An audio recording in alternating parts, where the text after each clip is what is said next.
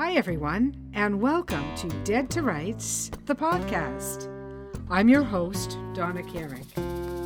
I want to thank our listeners for joining us every week for our fantastic author interviews, short stories for our readers on the run, and valuable tips for writers that emerge out of the mouths of our venerable guests.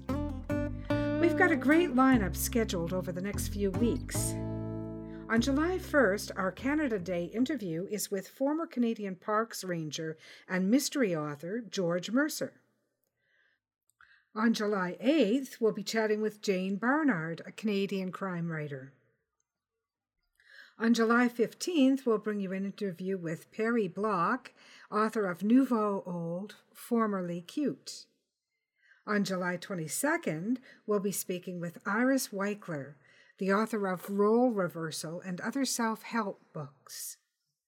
On July 29th, we'll be speaking with Jen Knox, author of Glass City and After the Gazebo. As for today, I'm delighted to bring you an interview with Canada's own crime writer, Denise Wilson, known as Dee to her friends. Before we get down to today's story, which will feature another great crime writer of Canada, our own queen of comedy, Melody Campbell, with her flash piece, July is Hell, I've got to bring you up to date on some news. Last week, today's author Dee Wilson launched her brand new business website, beop.ca. Both ends of the pencil offer services in professional editing and content writing by an established author, editor, and creative thinker.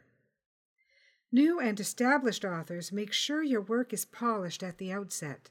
Visit Dee Wilson at beop.ca and find out how both ends of the pencil can help make your work shine.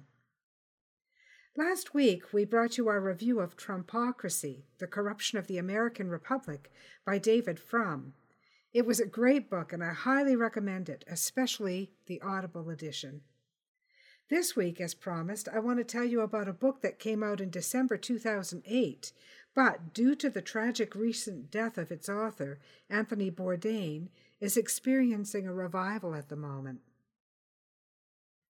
Kitchen Confidential, Adventures in the Culinary Underbelly, is a rollicking and hysterically honest look at life in some of the hottest kitchens of our time. As our listeners know, my crazy schedule makes it hard to read quickly, so my preference is for Audible editions. I can listen to them when I'm walking or standing in line or anything like that. Bourdain's flagship work is available in Audible, masterfully presented in his own familiar voice. Tony is 3 parts pirate, 2 parts best buddy, and 5 parts culinary artist. Throughout his book, he is all parts raw, slicing through the veneer of the restaurant business to bring us a truly behind-the-swinging-doors look at life on fire. I was, of course, drawn to his work because of Tony's recent death by his own hand. I was particularly moved by Tony's suicide. I don't know why. I didn't know him, except, of course, for the public persona we all witnessed on our television sets. Public persona. That's a phrase I find fascinating, not the least because I've seen it far too often in cases like this. Large, lovable personalities. The type of characters who glow in the dark, who attract friends and followers seemingly without effort. People like the former owner of the company I work for in its previous incarnation, Mr. Harvey Southam of Southam, Inc. Harvey was always ready with a wide smile, a joke, a friendly word for any of our 350 employees, each of whom he knew on a first-name basis. He was young for a man at his level, handsome, gregarious, and personable to the max. In short, he was loved by all who knew him. When he took his life in 1991 in Toronto, many in the media refused, out of respect for his family, to report that it had been a suicide. How, I wondered, would honesty have been a mark of disrespect? But I guess, to many people, even today, mental illness, depression are marks of shame and weakness. The stigma remains. But how, I wondered, as someone who still to this day holds Harvey in the deepest of respect, is it a kindness to refuse to be honest? More importantly, how can our silence help anyone else who may be suffering? When Harvey loped in his gangly, tall way through our offices at 1450 Don Mills Road, he brought the sunshine with him. Everyone he passed would stop to chat. Not a single one of us had any idea of how he was suffering below the surface. Which brings me to remembering my own late sister Debbie, who took her own life so many years ago.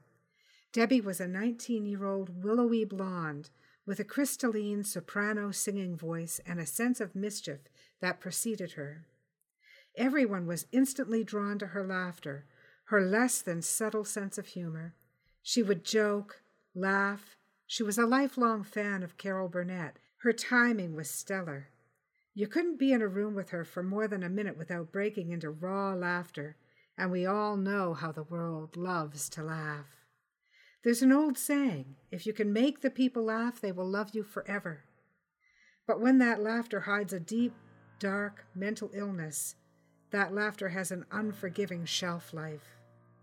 That's what I learned through losing my sister, and that's the memory drawn back to the surface of my mind by Tony Bourdain's recent passing. For fans of Parts Unknown, the exceptional CNN travelogue for foodies starring Anthony Bourdain, this is a must-read.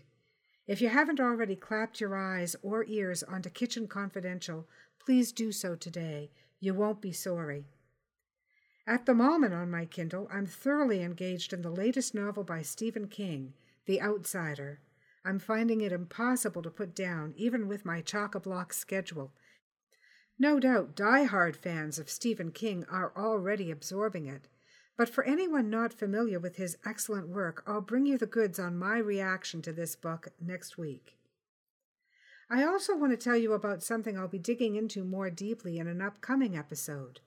A brand new book by author Caro Soules titled People Like Us. James Dubrow says that People Like Us is a beautifully written, intricate, haunting tale of how a Toronto woman's seemingly perfect life is completely upended and almost destroyed by sexual secrets involving her close friends and a 19-year-old gay street hustler. Nothing is as it appears to be in this profoundly moving coming-of-age novel. Caro Soules is a mature literary writer who in this subtle and haunting mystery is at the top of her game, and that's, as per James Dubrow, gay activist here in Toronto.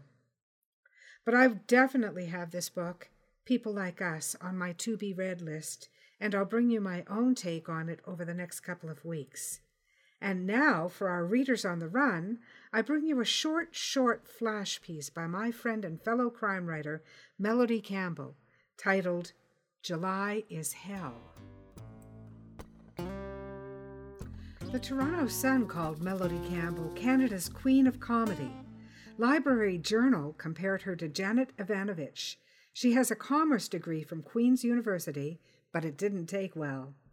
Melody has shared a literary shortlist with Margaret Atwood and was seen lurking on the Amazon Top 50 bestseller list between Tom Clancy and Nora Roberts. She has over 200 publications, including 100 comedy credits, 40 short stories, and 14 novels. Melody has won the Derringer, the Arthur Ellis, and 8 more awards for crime fiction. She didn't even steal them. Her latest crime caper, The B Team, has just been released. Her previous one, The Bootlegger's Goddaughter, is a finalist for the 2018 Ontario Libraries Association's Golden Oak Award. One more thing, she's the former executive director of Crime Writers of Canada. July is Hell by Melody Campbell. I came back to the squad car with 2 coffees, both black. Bill was fanning himself with yesterday's newspaper. It's friggin' middle of the night, for Christ's sake. How can it still be so hot? I shrugged.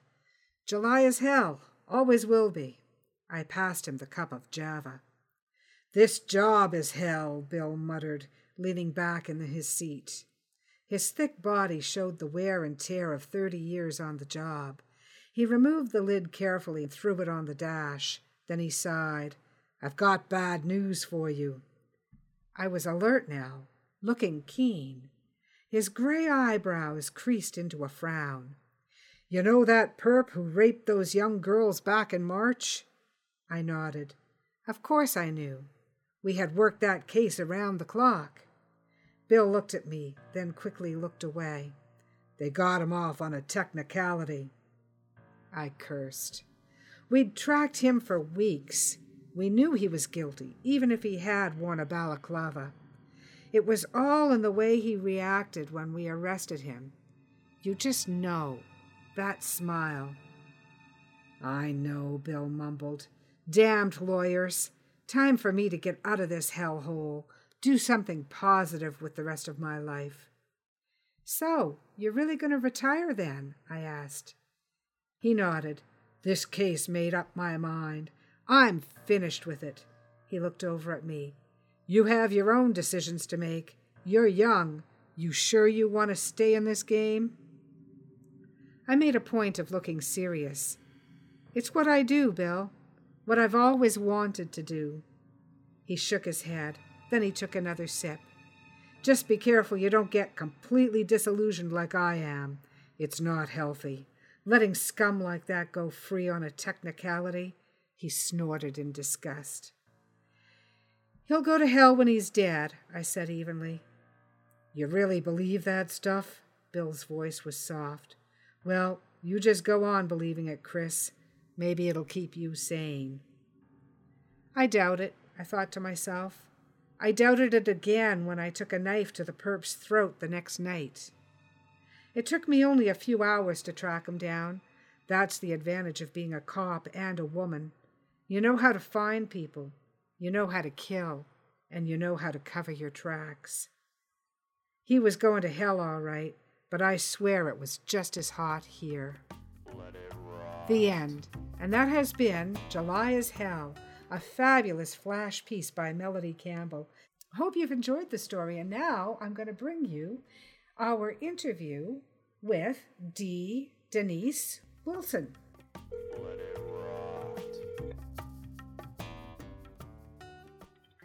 Hello.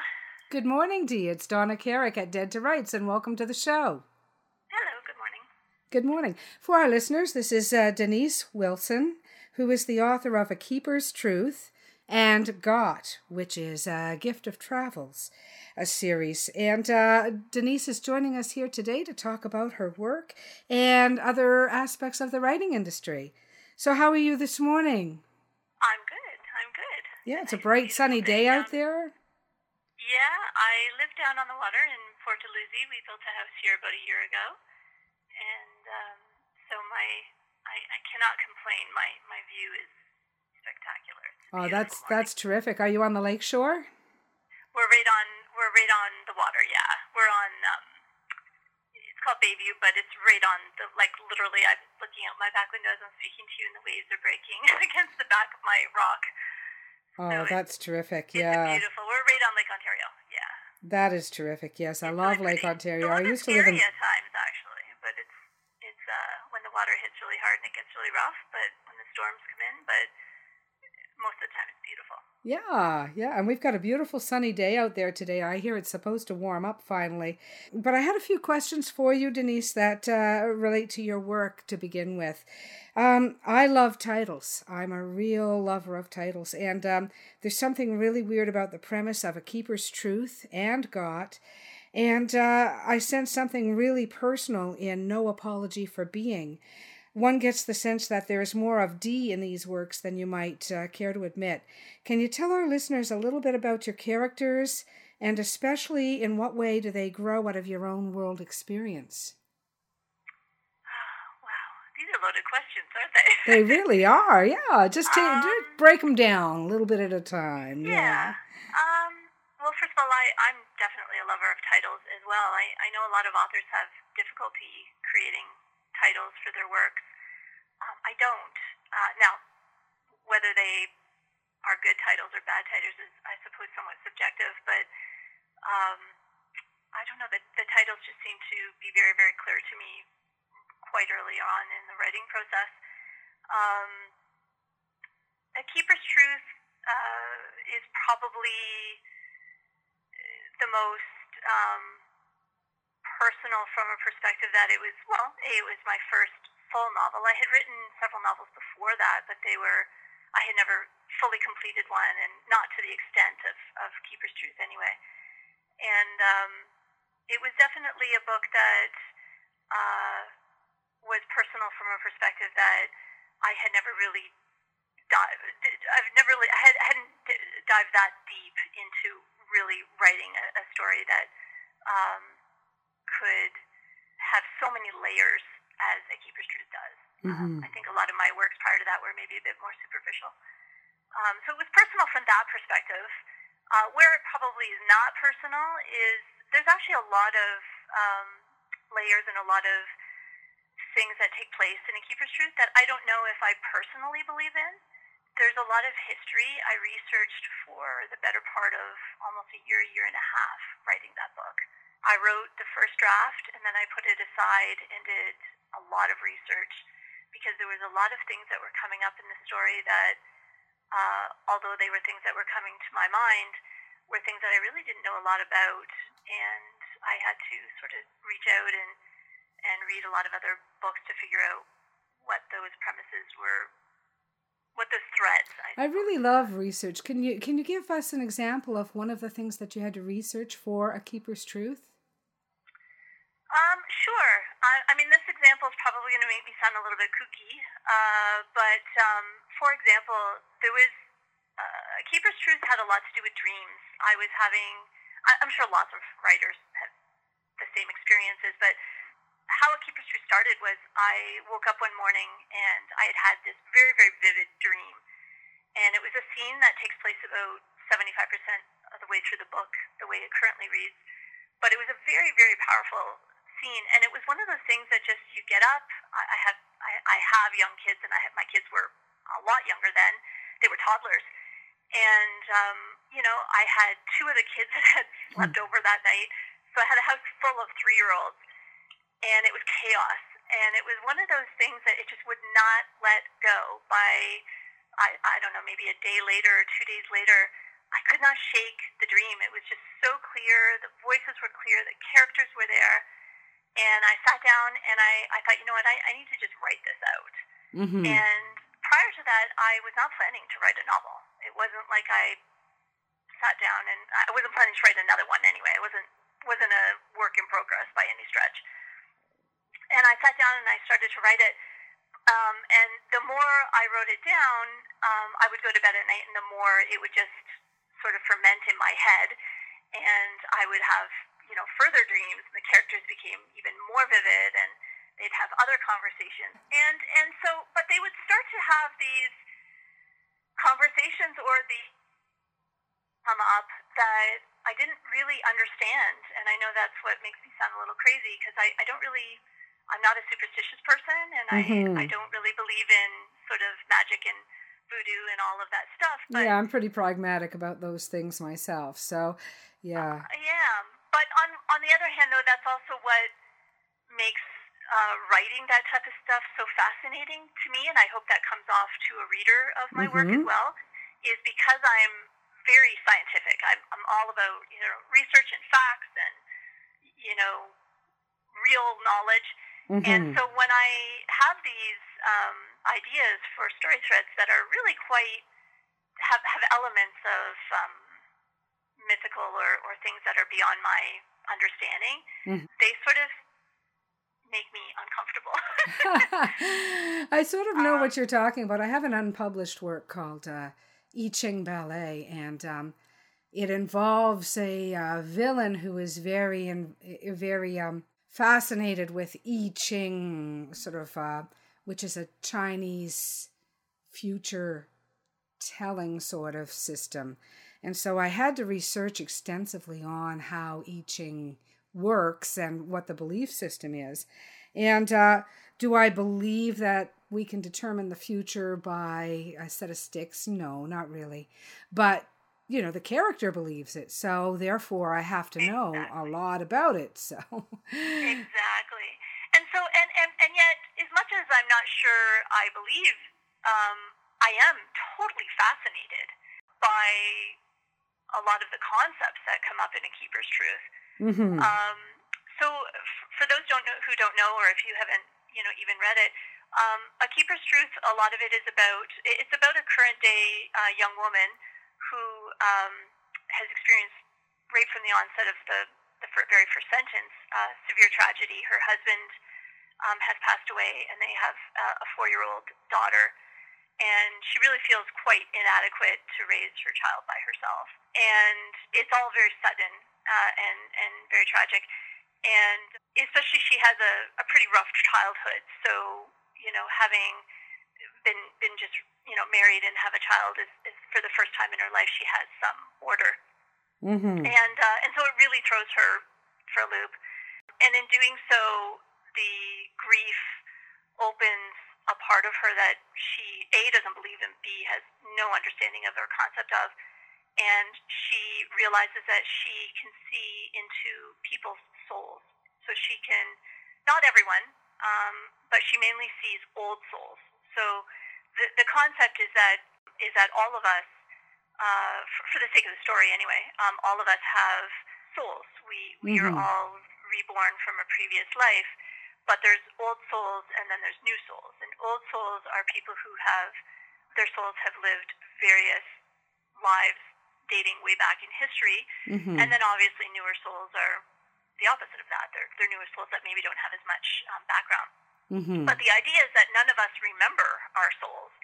Or our souls do not, and it's on purpose. It's the way we are created so that, you have some experience in the past to go by. It's almost like a computer that's been shut down, but there's certain memories or certain things that are still there, but they're not clear to you, but they might help guide you in certain decisions you make or certain personality traits that you have. Mm-hmm. But on the other hand, you don't really know what those are for good reason, so that you can, every new life, you can start anew.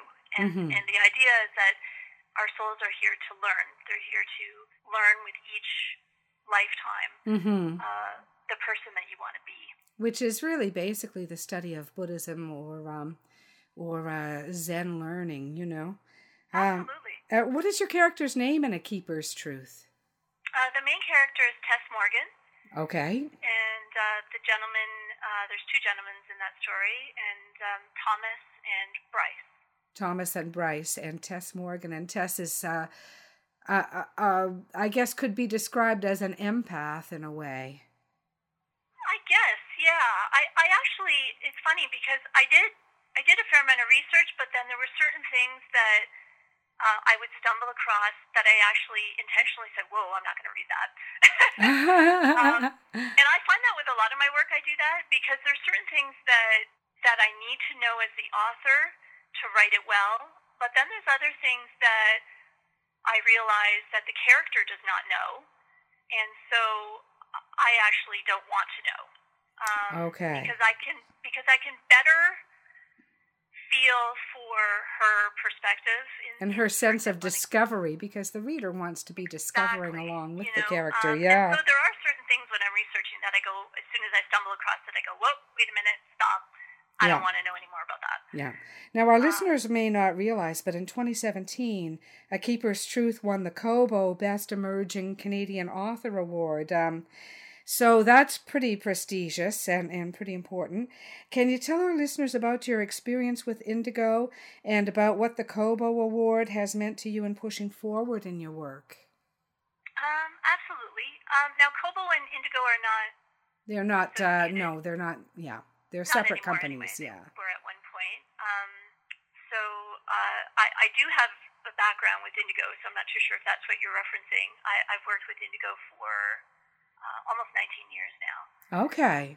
So, but that's separate from my writing. I'm a contract buyer, so I work with them on that. Kobo, it was an amazing award, and for those who were at the ceremony, I'm sure would have their own stories with that, because my speech was just absolutely insane. I didn't write a speech because there was no way I had ever thought that I would win the award. There was So no I way had you were actually winning, Dee. There was no way. You were not going to win. But then, lo and behold, you won. It was crazy. Yeah, I had actually written congratulations Facebook post that I hadn't posted yet to the winners. So it was quite shocking.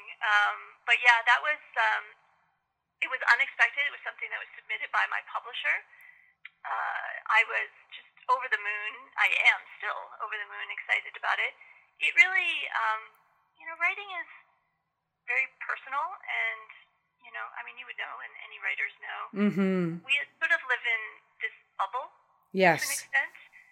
I mean, social media has made things much more open these days, but you still live within a bubble. You do, yes. And your story. Your thoughts are your own. I mean, if you're a real writer, your thoughts are your own. And when we express them to ourselves first.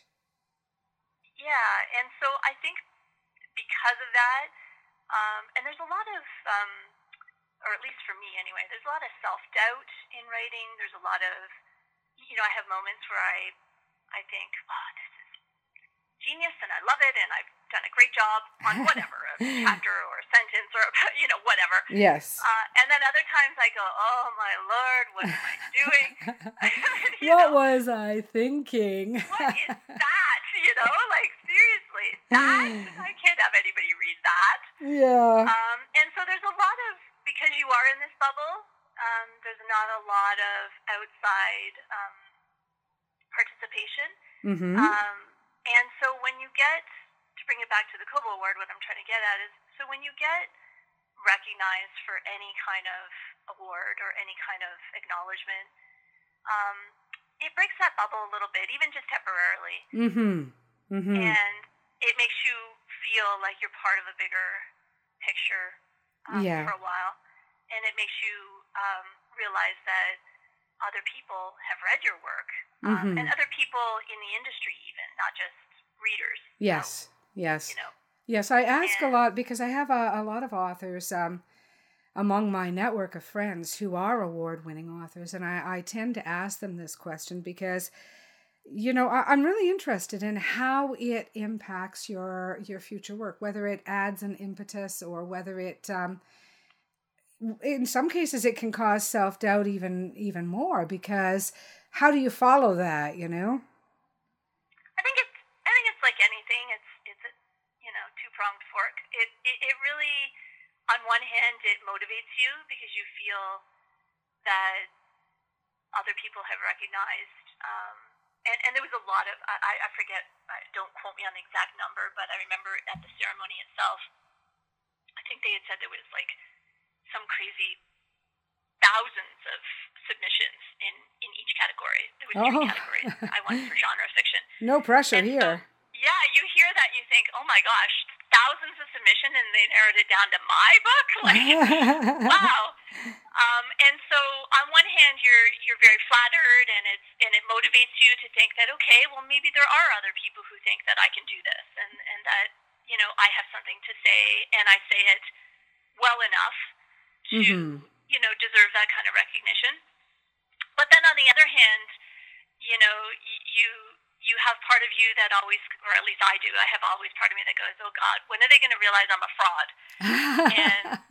Do you know you're not the first person? What I'm doing. You're not the first person to say exactly that to me. Several novels, and that's not really true. I do know what I'm doing, but you have moments, where you feel that way, and you think, oh my gosh, are they going to ask me for this money back?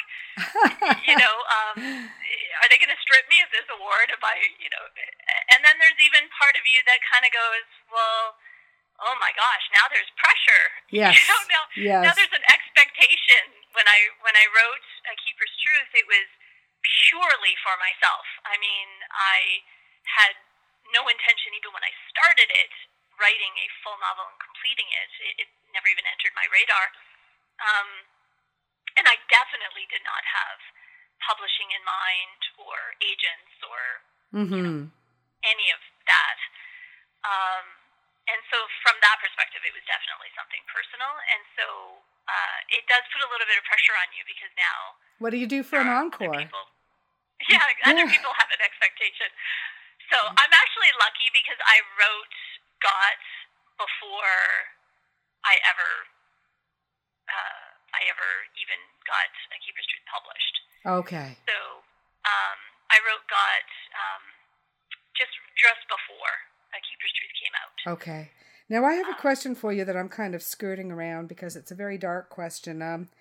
You grew up in St. Catharines, Ontario, and I'm going to ask the question, and I'll leave it to you to determine how much you want to answer, because I think you know where I'm going with this.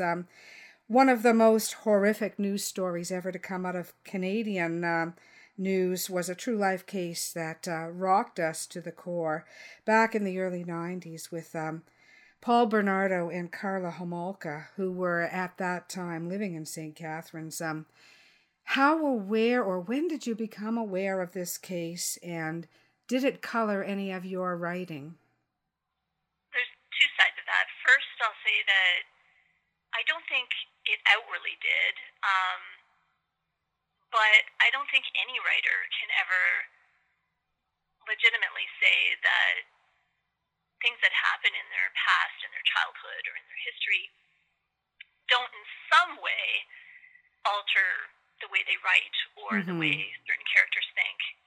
But I think it's very subconsciously. I never sat down and it was a conscious thing.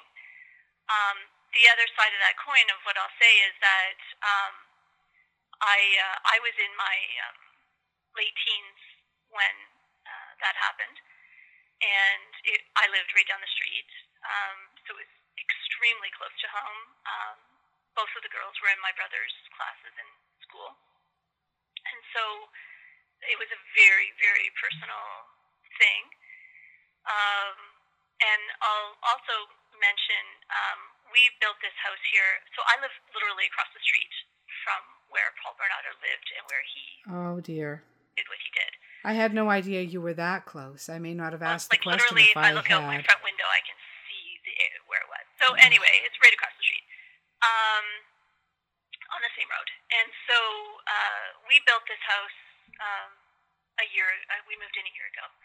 And when we looked at the land to buy, to build, that was one of the things that was really difficult for me, was because I grew up with that story, and it wasn't a story, it was real life. And I grew up with the effects of that. And so it was actually really hard to even buy this land because of that. Those things affect you forever. Yes, they do. And although I don't remember a lot of details of it, I was young and had your own things on the go. I remember everyone being very afraid for a long time. Yes, for a long time. For a long time. In fact, now that my children go to the school down the street, and they walk, there's not a day that goes by that it doesn't at least enter my mind for a split second that my kids are walking by that property. Yeah. Or does it, and I see it because I moved away from here when I was younger, and I've just moved back. I had a lot of years in between, so that I was not local. And so now I see things, or I hear things, or I see circumstances that come up in other parents of children my kids' age, and certain things where I know, like I can peg where that's coming from. Certain fears or certain comments that are made, about how, she's going to walk home alone. She's 2 minutes down the street from the school. Yes. And our parents never would have thought of it. Now, I suspect, Dee, that I'm... never even come up. No. Why would a 12 and 15-year-old not walk home from school? No, exactly. Down the street. And so parents now, they'll say things, and although it isn't outwardly connected to that, I can see as sort of somewhat of an outsider coming back. Yeah. We'll walk away and my husband will be like, well, what was that all about? Yes, because he never grew up here. And I'll be like, I know exactly where that's coming from. Yeah. When you grow up with that type of fear, it does, leave a mark. Now, I'm pretty sure I'm quite a bit older than you, and my parents had a house in Malvern, which is way out in the East End in Scarborough. And I was living with them at the time and working for Bell Canada. I was a very, very young woman. I probably should have been in school, not working. But I was working for Bell Canada. It was back in the day when anyone could get a job. And it was in the disco days. I don't even know if you know what they are. But I would meet my friends at the disco downtown. And because I didn't drive, I would have to take the TTC out to Shepherd and Markham. And one night, I guess it was around 11 p.m., I was on the bus, and a guy got on. I was alone on the bus, and I was sitting kind of near the driver, because that's what I used to do when I was traveling at night. And a guy got on and went and sat in the back of the bus, and I didn't think anything of it. I was reading my book because I didn't want to fall asleep and miss my stop. And at one point, the driver stopped the bus, and we were way out to the East End by this point. We must have been in Agincourt area. And he came to me and he whispered to me, "You don't get off the bus. You stay on the bus no matter what." So I stayed on the bus. We ended up out at the zoo. You know where that is, I'm sure. And he went to the guy and he said, "This is your stop. Get off." And the guy pretended that he'd fallen asleep and he had another stop and wanted to go back. And the driver said, "No, this is your stop. Get off." And I guess he had, in my mind now looking back, he'd probably seen this guy stalking young women before. And about a week after that incident is when the Toronto Argonauts cheerleader was killed in Agincourt. If you'll recall that. You may not recall that story. I think you may be too young. But that was put down to the Scarborough rapist, who we later learned was Paul Bernardo. And so these stories have always chilled me. They've always really chilled me. So I know what you're saying when you say that when you hear a parent taking extra precautions that may even seem kind of unreasonable, you know where they're coming from. Well, yeah, and even though it's, 25 years later, those things are embedded in you. Yes. You know, those memories. So it's actually really quite ironic that you even asked me about Bernardo, mainly because we've never told our children. My kids knew nothing about it. Okay. Even when we moved here. And it was literally about 3 days ago, earlier this week, that my 12-year-old came home from school, and we all eat dinner together, so we sat down at the dinner table. And she says, "Somebody at school told me that we live across the street from a murderer." Mm-hmm. And my husband and I just sort of look at each other because we know exactly where this is going. And we said, "No, that's not. No, you do not." But anyway, make a long story short, we had her tell us exactly what her friends were telling her at school, and we obviously had to give I have two daughters. We had to give my kids enough information so that they understood what it is that they're being told. Yeah. But you know, my older one, her first question was, "Why didn't you tell us?" You know. Well, because it would have colored your entire childhood. Yeah, you know, and I said, "You know why? Because we moved here a year ago from a whole other city. It was a whole new change for them. They had only lived in the same house their entire lives. Our previous house we were in for 15 years. It was the first time they had ever moved. We moved an hour and change away from where we lived before. They didn't know a soul here other than we have some family here, but they didn't know any friends or anyone at school. My older daughter was actually starting high school 3 days after we moved in here, starting grade 9, which is hard enough, yes, you know, for somebody starting grade 9. And there was just so much change happening and so much going on that it was a very conscious decision, even when we bought the property and started building, that my husband and I made to never to discuss what happened across the street.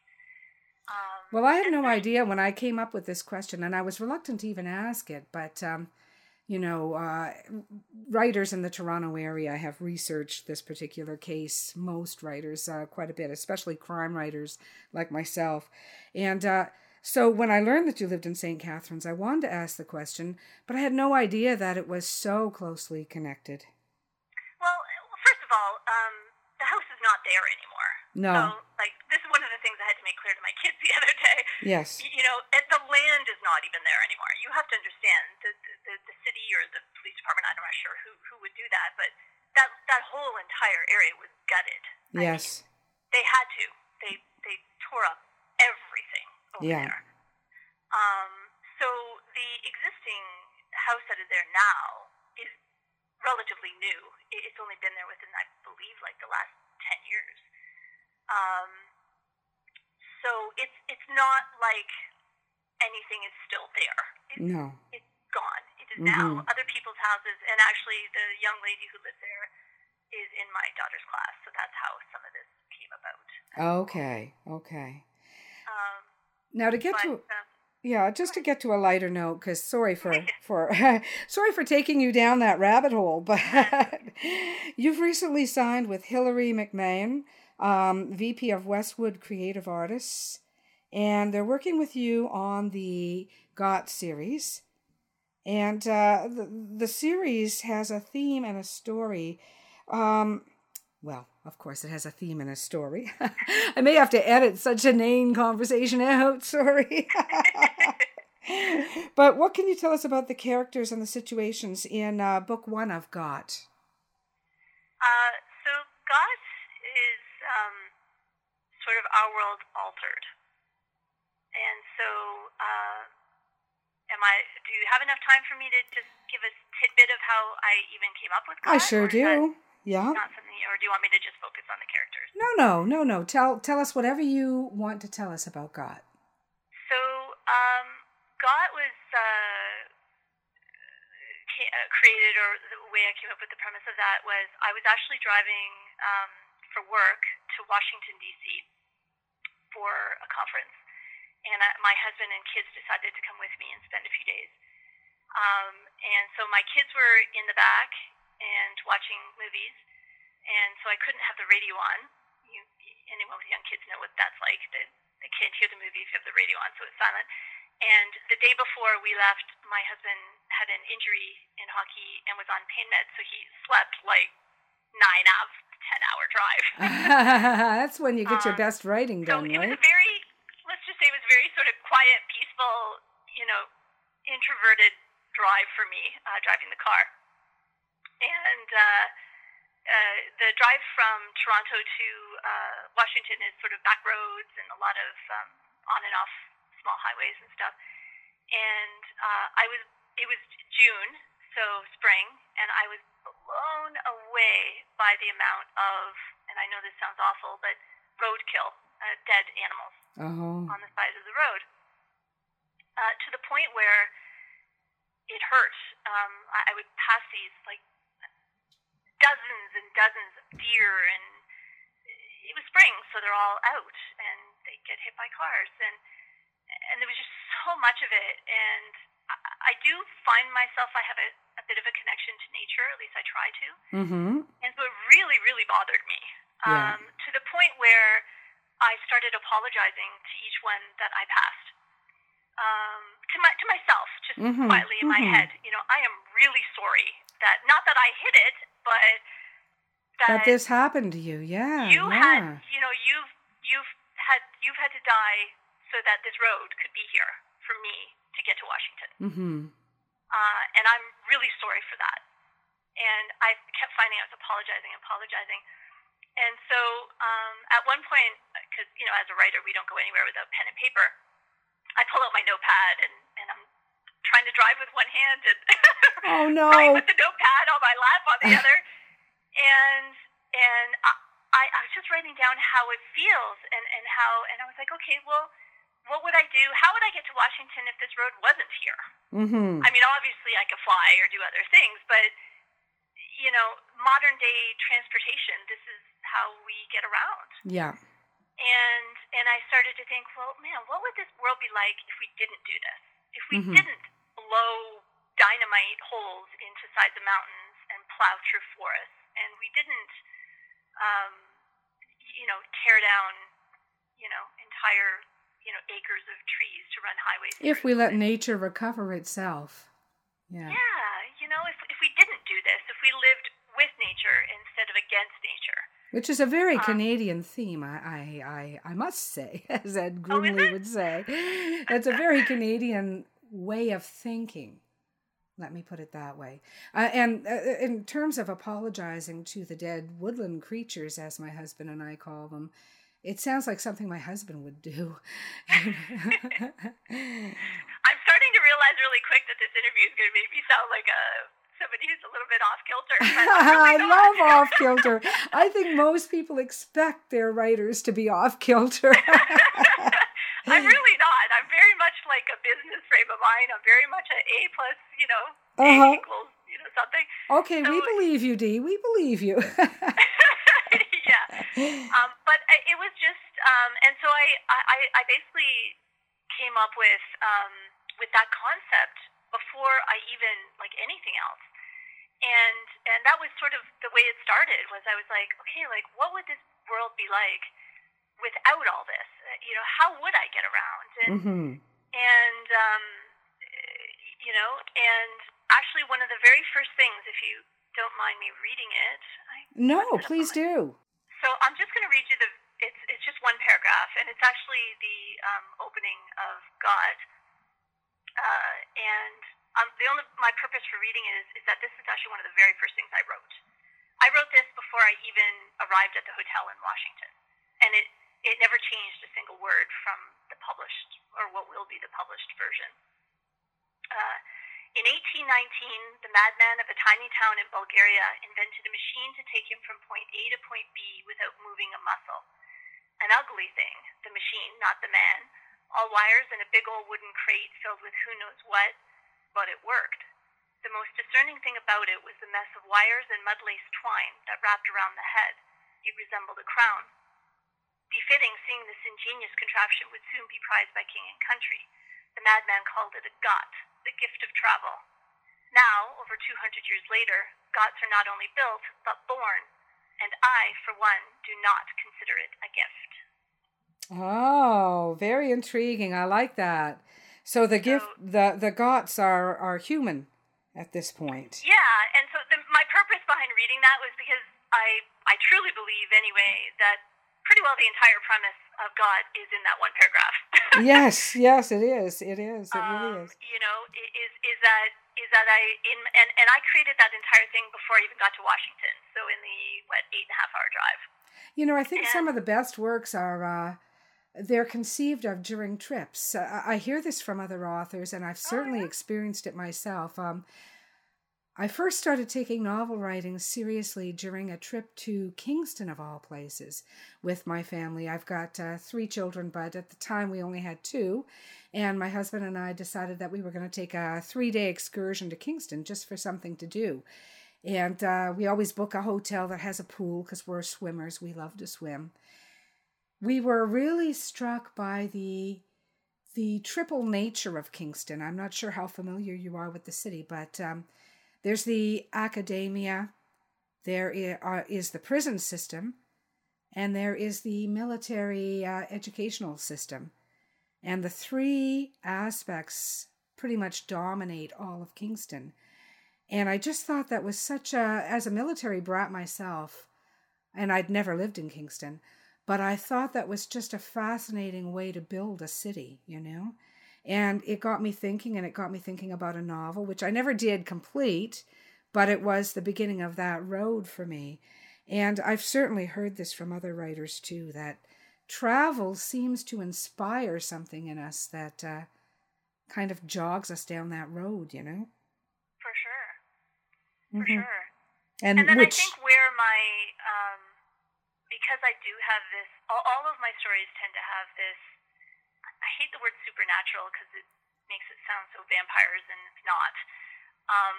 But all my stories do have this sort of otherworldly sort of thread. They're very much rooted in the here and now and current day reality, but they do have that thread in them. And I think it's just because I find that aspect fascinating. And going back to the very first thing we talked about is I don't really necessarily believe in a lot of it. but I find it incredibly intriguing. Yes, yes. To think of the possibilities and to think that there's so much more out there than I know, or that I will ever know, Yeah, or and that anyone. with such an intriguing body of work that is growing right in front of you, and it is very original. I mean, the themes are incredibly original. I'm really impressed with that. So I'm wondering who your favorite authors are and how they've influenced your work, because, you know, you're not writing run-of-the-mill stuff here. It's quite different. Yeah, which makes it hard to publish. And yet when you have those niche readers, they're really going to enjoy it. You know that, right? It's one of those catch-22s is that, everybody, publishing screams, unique. We want unique stories and unique characters and unique voices. But do they really? But when you present them with that, people do get a little afraid. Yeah. Because it's the unknown, and publishing is a business in a world of numbers, and so it's hard to understand how that is going to translate to sales, and it becomes difficult. Don't get me wrong, I've had great experience with publishing. I'm not cutting that up in any way, shape, or form, and I have an awesome agent, and all of that is good.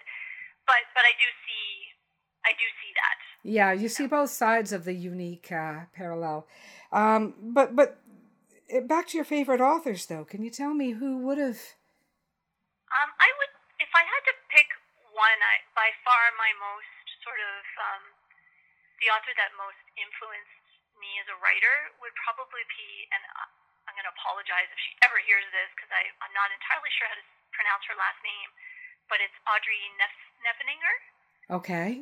She wrote The Time Traveler's Wife. Yes, I'm familiar with that. Which I think was published quite a few years ago now. I think that's been out for a good, I don't know, at least maybe 10, 15 years, if not more. Time does indeed fly. It's probably the one. I mean, I read books ferociously. I read a lot, and I tend to read books that I love for one reason or another. I read them over and over again. And I've probably, again, I'm sounding like a crazy, I've probably read Time Traveler's Wife about 11 or 12 times. Well, it's a great book, and it was a great movie, too. I mean, it was, again, it was quite offbeat. It was quite different. I don't think we should ever apologize for being offbeat or try to explain that away. I mean, you can be a sensible, down-to-earth family woman and businesswoman, and you can be all those things in your real life, but in your imagination, that's where we fly. That's true. And I think The Time Traveler's Wife, for me, hit all the buttons.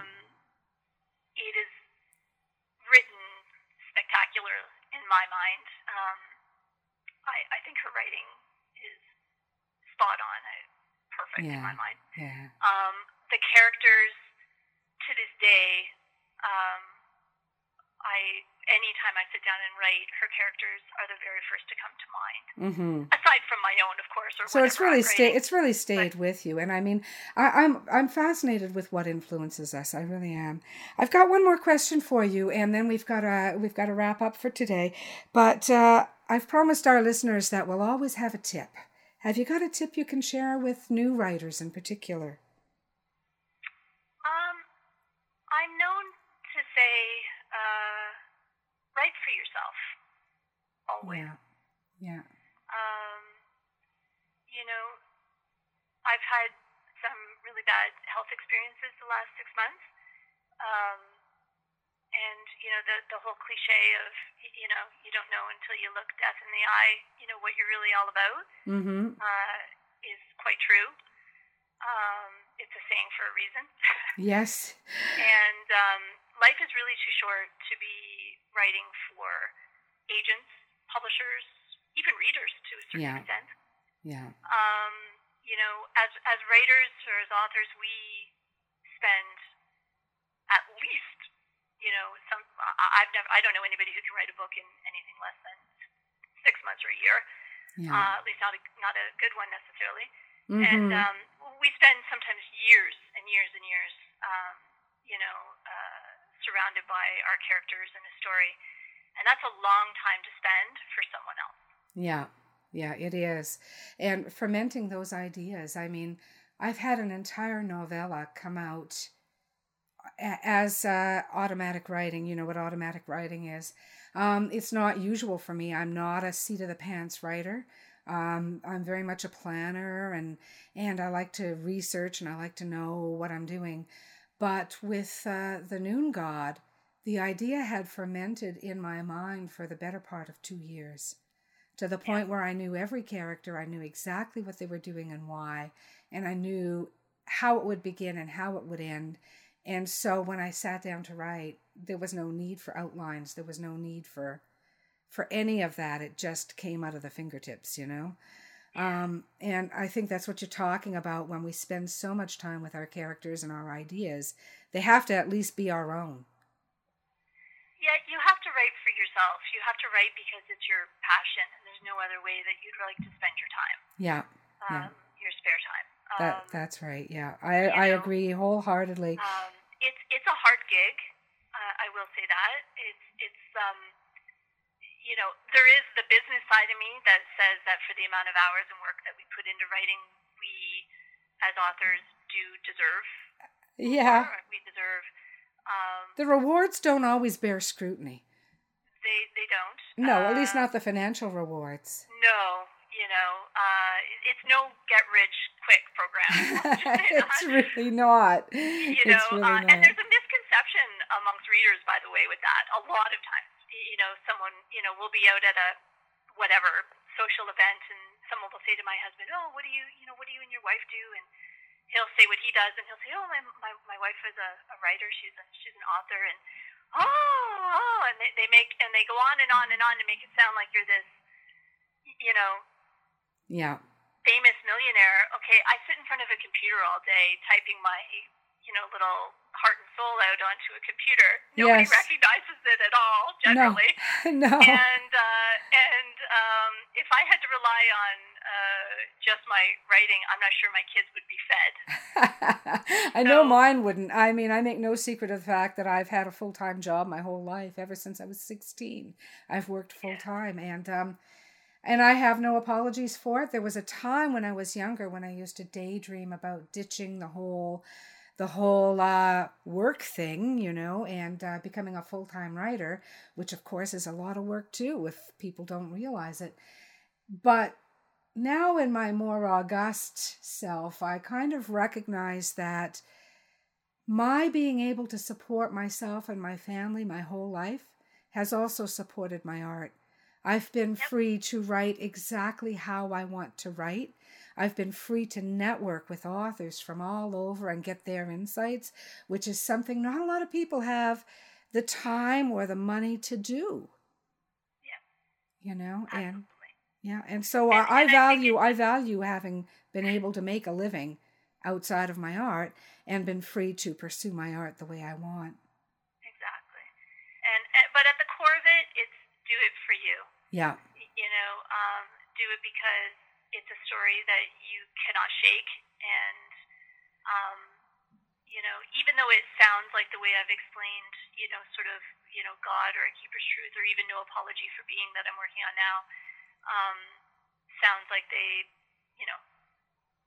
come fast or easy, like, and I suppose in some ways those general premise of God in particular, since I created the general premise in just hours, sounds like it's fast and easy, but those are things that go back and you marinate them for months and months and months.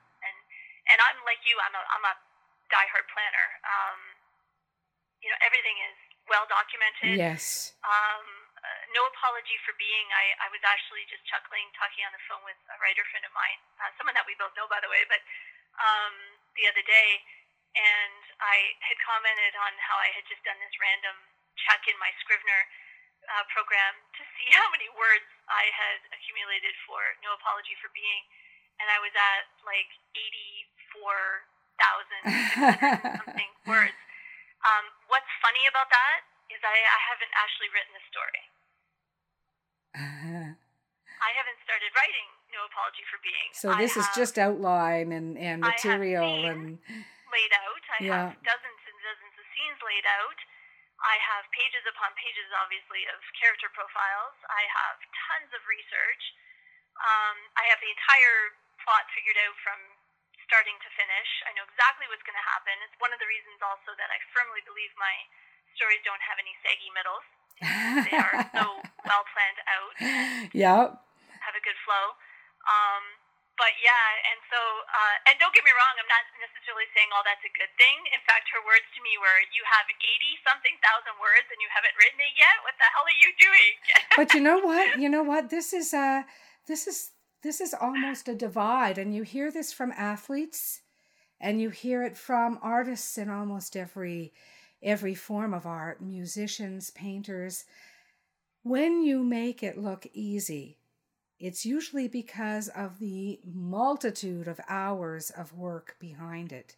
So that when you're ready to write as a writer, and if it starts to just flow and come into being in a very organic way, it's usually because you've put so many hours of research and documentation and planning and outlining in behind it.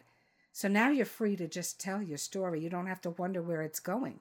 That's a really important point, and it's actually something that any newbie writers especially should try to incorporate into their writing program, or how they plan and process, is that I think personally that when you have all the research done and you've got your characters really well vetted, and I don't mean just sitting down and writing general things. I mean literally staring out the window.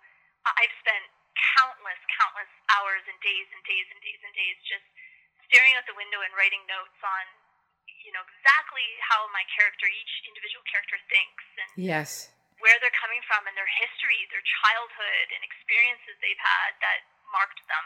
Yeah. And all of these things are all noted, and it doesn't necessarily mean that, out of the 80-something thousand words that I already have written, a large percentage of that will never ever find its way into the story. No, verbatim, no. It won't.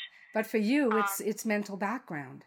But yeah. I need to know it. Yes. As the writer, and then to me, what that means is that when I sit down, which I'm literally at the point where I'm going to, and I need to start writing. So I will be writing that in the next upcoming week or two. I have to start.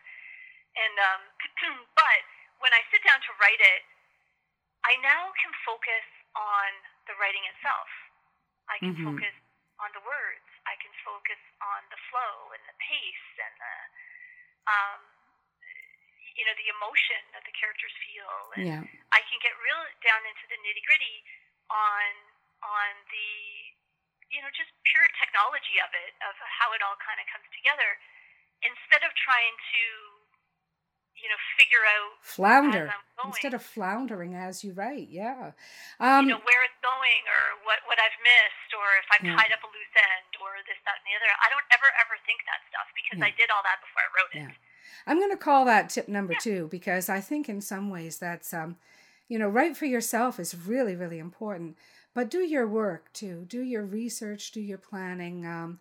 I'm a big believer in that. There are times when a story does just come out of your mind. There's no question. But for the most part, the best stories are well planned and well researched. And at least that's my view. Yeah. Denise, stay with us for just a moment. I'm going to sign off now, but I want to thank you for coming to Dead to Rights and for all of your great insights and telling us about your creative process, which is another one of those cliches that's a cliche because it's important. People want to know about the creative process. They really do, So thank you for all of that. Thank you. I want to thank Dee Wilson for joining us today on Dead to Rights. You can find Dead to Rights, the podcast, at deadtorights.ca or at our podcast Facebook page. Our Twitter handle is @deadtorightspod.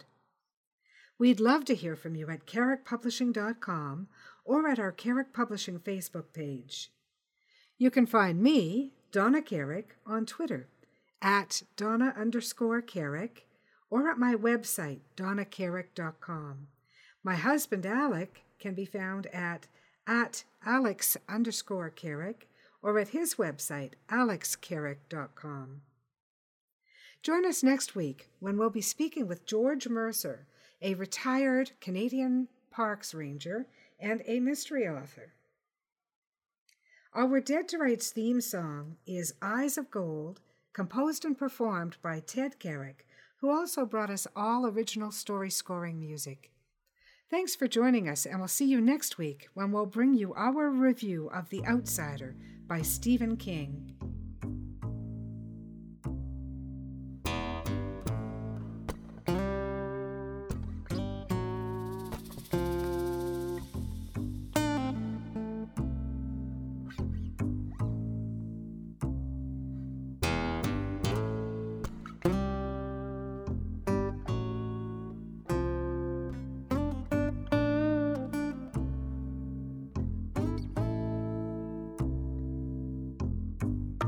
A dusty road, a man alone. His vital signs go on hold. And I don't know what you've been told, but the years have turned my eyes gold. And I told you what you told me, we'd never be in the same boat for free. Yet it rides